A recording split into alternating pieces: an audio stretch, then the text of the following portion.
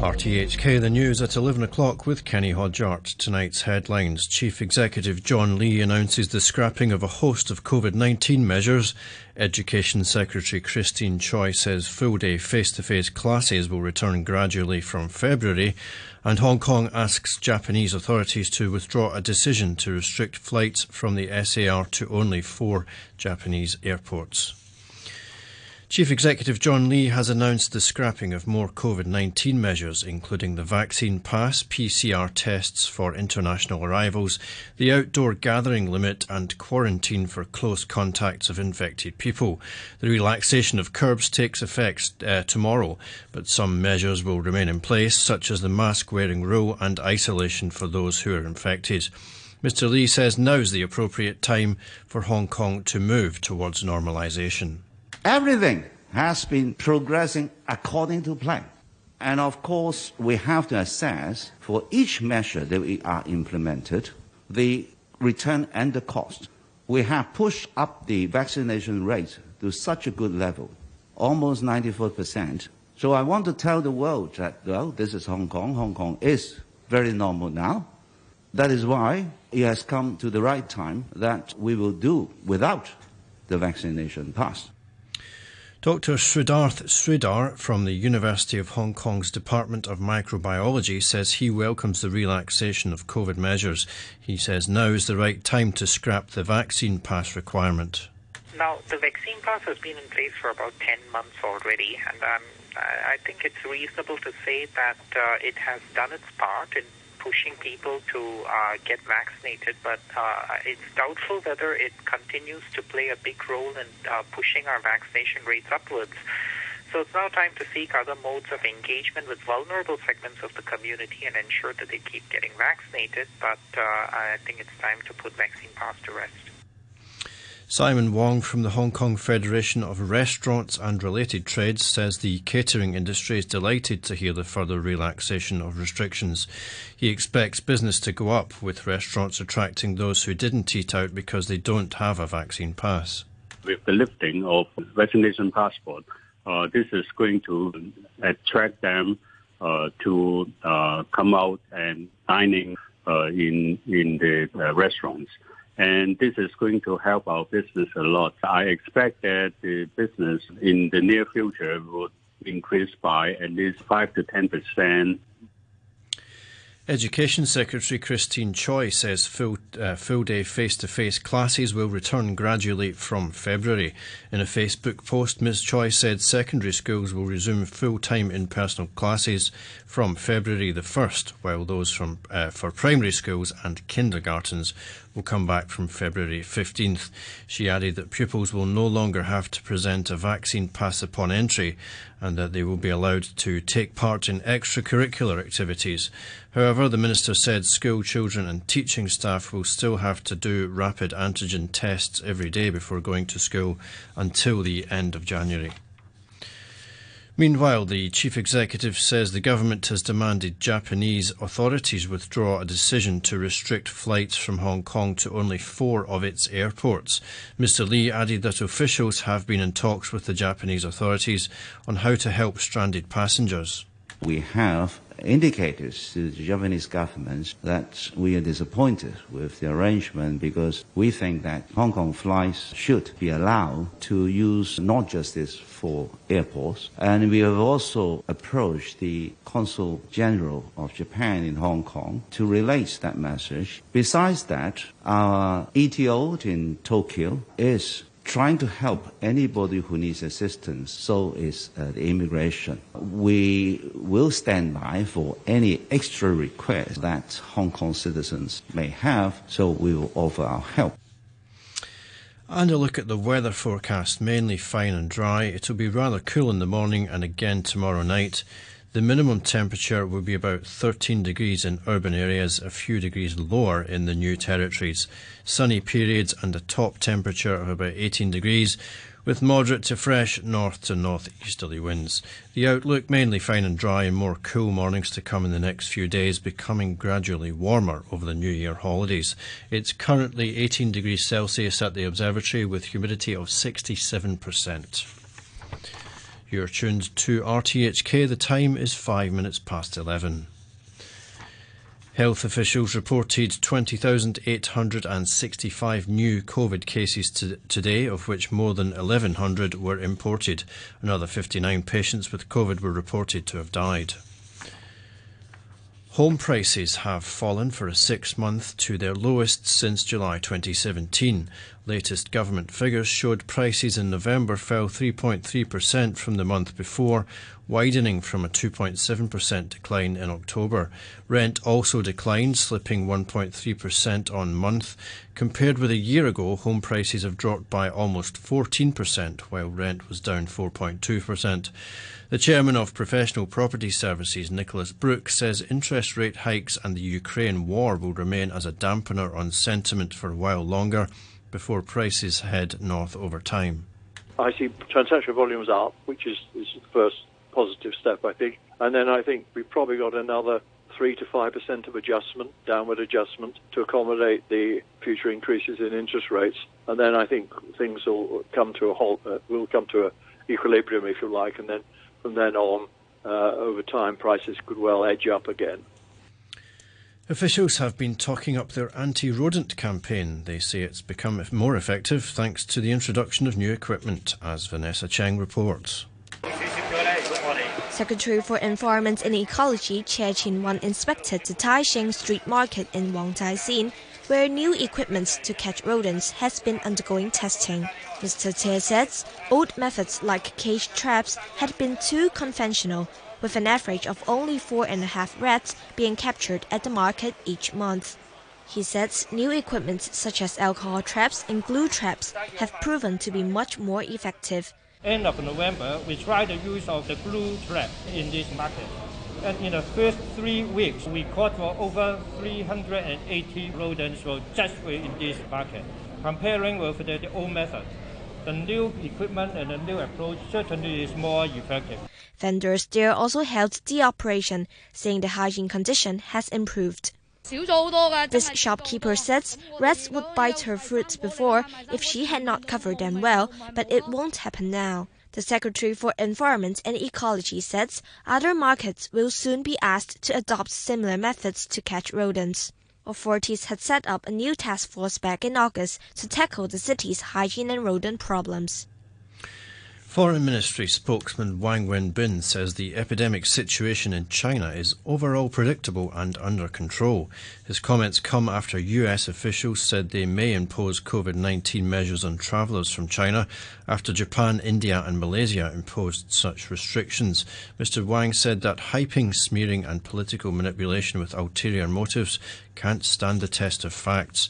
Aaron Tam reports. Despite the Foreign Ministry stressing that COVID travel requirements imposed by other countries should be scientific, moderate, and should not affect the normal flow of individuals, some governments have been considering extra travel requirements for Chinese visitors. U.S. officials who spoke on condition of anonymity cited concern expressed by the World Health Organization as well as measures restricting Chinese travelers adopted by Japan, India, and Malaysia. They said the United States is following the science and advice of public health experts and consulting with partners to protect the American people. The mainland has reported 3 new COVID-19 deaths for December 27th, compared with 1 death a day earlier. Fatalities from the virus now number 5,245. But mainland hospitals are under intense pressure as COVID infections strain resources. Zhang Yuhua, an official at Beijing Chaoyang Hospital, says patients who have come in recently are mainly the elderly and critically ill with underlying diseases. According to state media, Ms. Zhang said the number of patients receiving emergency care had increased to up to over 500 a day from roughly 100 before. Pictures published by the China Daily newspaper showed rows of mostly elderly patients, some breathing through oxygen tubes, receiving treatment from medical staff in white hazmat suits inside the hospital's intensive care unit. Pope Francis has asked Roman Catholics to pray for his predecessor, Benedict XVI, who he says is very ill. The Vatican says the health of the former Pope, who is 95, has deteriorated suddenly in recent hours. Pope Francis made his comments at a general audience at the Vatican. Vorrei chiedere a tutti voi una preghiera speciale. I would like to ask all of you for a special prayer for Pope Emeritus Benedict, who, in silence, is sustaining the Church. Let us remember him. He's very sick, asking the Lord to console and sustain him in this witness of love for the Church until the end. Benedict XVI stepped down as Pope in 2013 after nearly 8 years in the role. He was the first pontiff to do so in nearly 600 years. Hundreds of civilians have been fleeing Kherson in southern Ukraine as Russian forces step up attacks on the city they pulled back from only last month. The regional governor said Kherson city was struck more than 20 times by Russian shells on Tuesday, with further attacks in the wider area. This woman's daughter was a Red Cross volunteer who was killed in the blasts. I'm very happy she helped a lot of people. She was so kind. But it's also painful for me. I must recover and raise her 2 children. I tell them they should be proud of their mother because she is a hero. The Kremlin's spokesman Dmitry Peskov has rejected an assertion by Kosovo's interior minister that Russia is behind alleged Serbian attempts to destabilise Kosovo. Mr. Peskov said Moscow backed Belgrade's efforts to support the 50,000 ethnic Serbs living in Kosovo, but he denied the Kosovan minister's claim that Serbia was trying to undermine Kosovo with Russian connivance. Russia, like Serbia, does not recognise Kosovo as independent. A 4-year fraud trial has ended in Singapore with long jail terms for 2 people who masterminded a huge share trading scam. It wiped nearly $6 billion off the value of the Singapore Stock Exchange. The BBC's Steve Jackson reports. John So Chi Wen from Malaysia and his girlfriend Kwa Su Ling from Singapore used their knowledge of financial markets to inflate the share prices of 3 companies. They set up dozens of trading accounts and borrowed large sums of money to manipulate stock prices so they could cash in. The scheme came to light in 2013 when prices collapsed, significantly damaging investor confidence in Singapore's stock exchange. The judge said the scheme had caused immense harm, giving So a 36-year jail sentence and Kwa 20 years. To sport, and in cricket, Australia closed in on winning the second test in the series against South Africa after Alex Carey struck a maiden century to leave them in a commanding position. The hosts declared at tea on 575 for 8 on day 3 with an ominous lead of 386 after the tourists were bowled out in their first innings for 189. In reply, the Proteas were 15 for 1 when play was abandoned early because of persistent drizzle. Dallas Mavericks star Luka Doncic had a record-breaking night in the NBA. He had 60 points, 21 rebounds and 10 assists against the New York Knicks, becoming the first player in history with a triple-double featuring at least 60 points and 20 rebounds. The Knicks blew a 9-point lead with 33 seconds left in regulation, and the Mavs won in overtime 126-121. Doncic spoke about his feat after the game.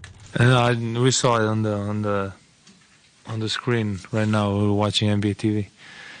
But yeah, I mean, it's just incredible to be in those kind of comparisons. I mean, I don't know how I say it. The comparison, yeah, this. Just to be with those guys at any stage, it's amazing for me. And a reminder of our top story, Chief Executive John Lee has announced the scrapping of more COVID-19 measures, including the vaccine pass, PCR tests for international arrivals, the outdoor gathering limit and quarantine for close contacts of infected people. The relaxation of curbs takes effect tomorrow, but some measures will remain in place, such as the mask-wearing rule and isolation for those who are affected.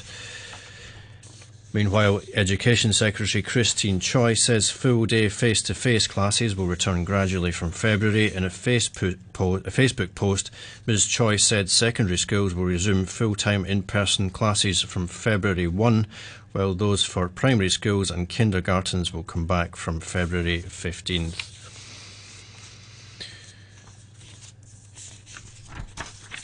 And finally, Hong Kong asks Japanese authorities to withdraw a decision to restrict flights from the SAR to only 4 Japanese airports. And that's the news from RTHK.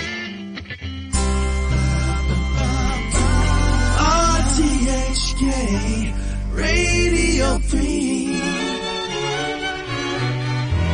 Heavenly shades of night are falling. It's twilight time. Out of the mist your voice is calling. 'Tis twilight time. When purple-colored curtains mark the end of day, I'll hear you, my dear, at twilight time.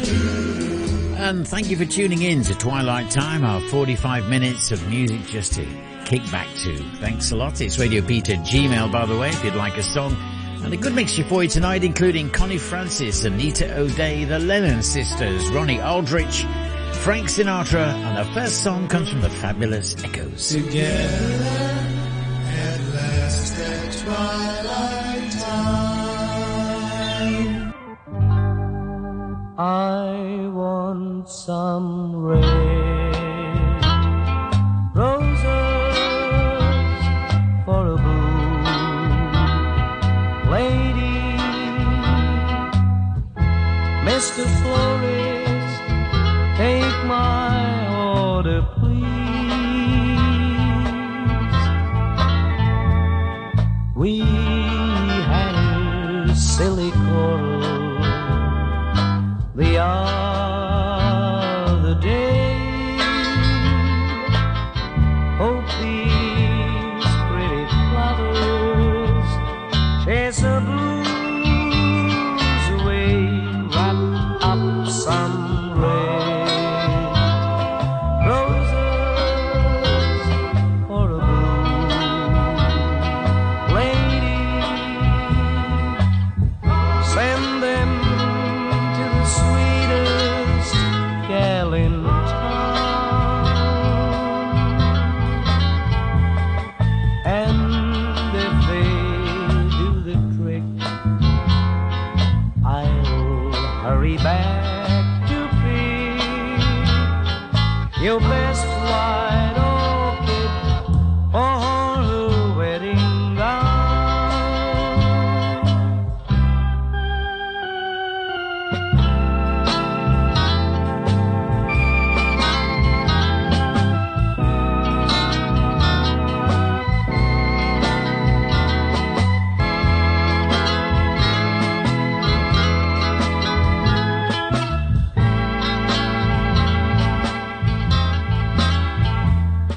And if they do the trick, I'll hurry back to pick your best white orchid for her wedding gown. Your best white orchid for her wedding gown. One more time, I said your best white orchid for her wedding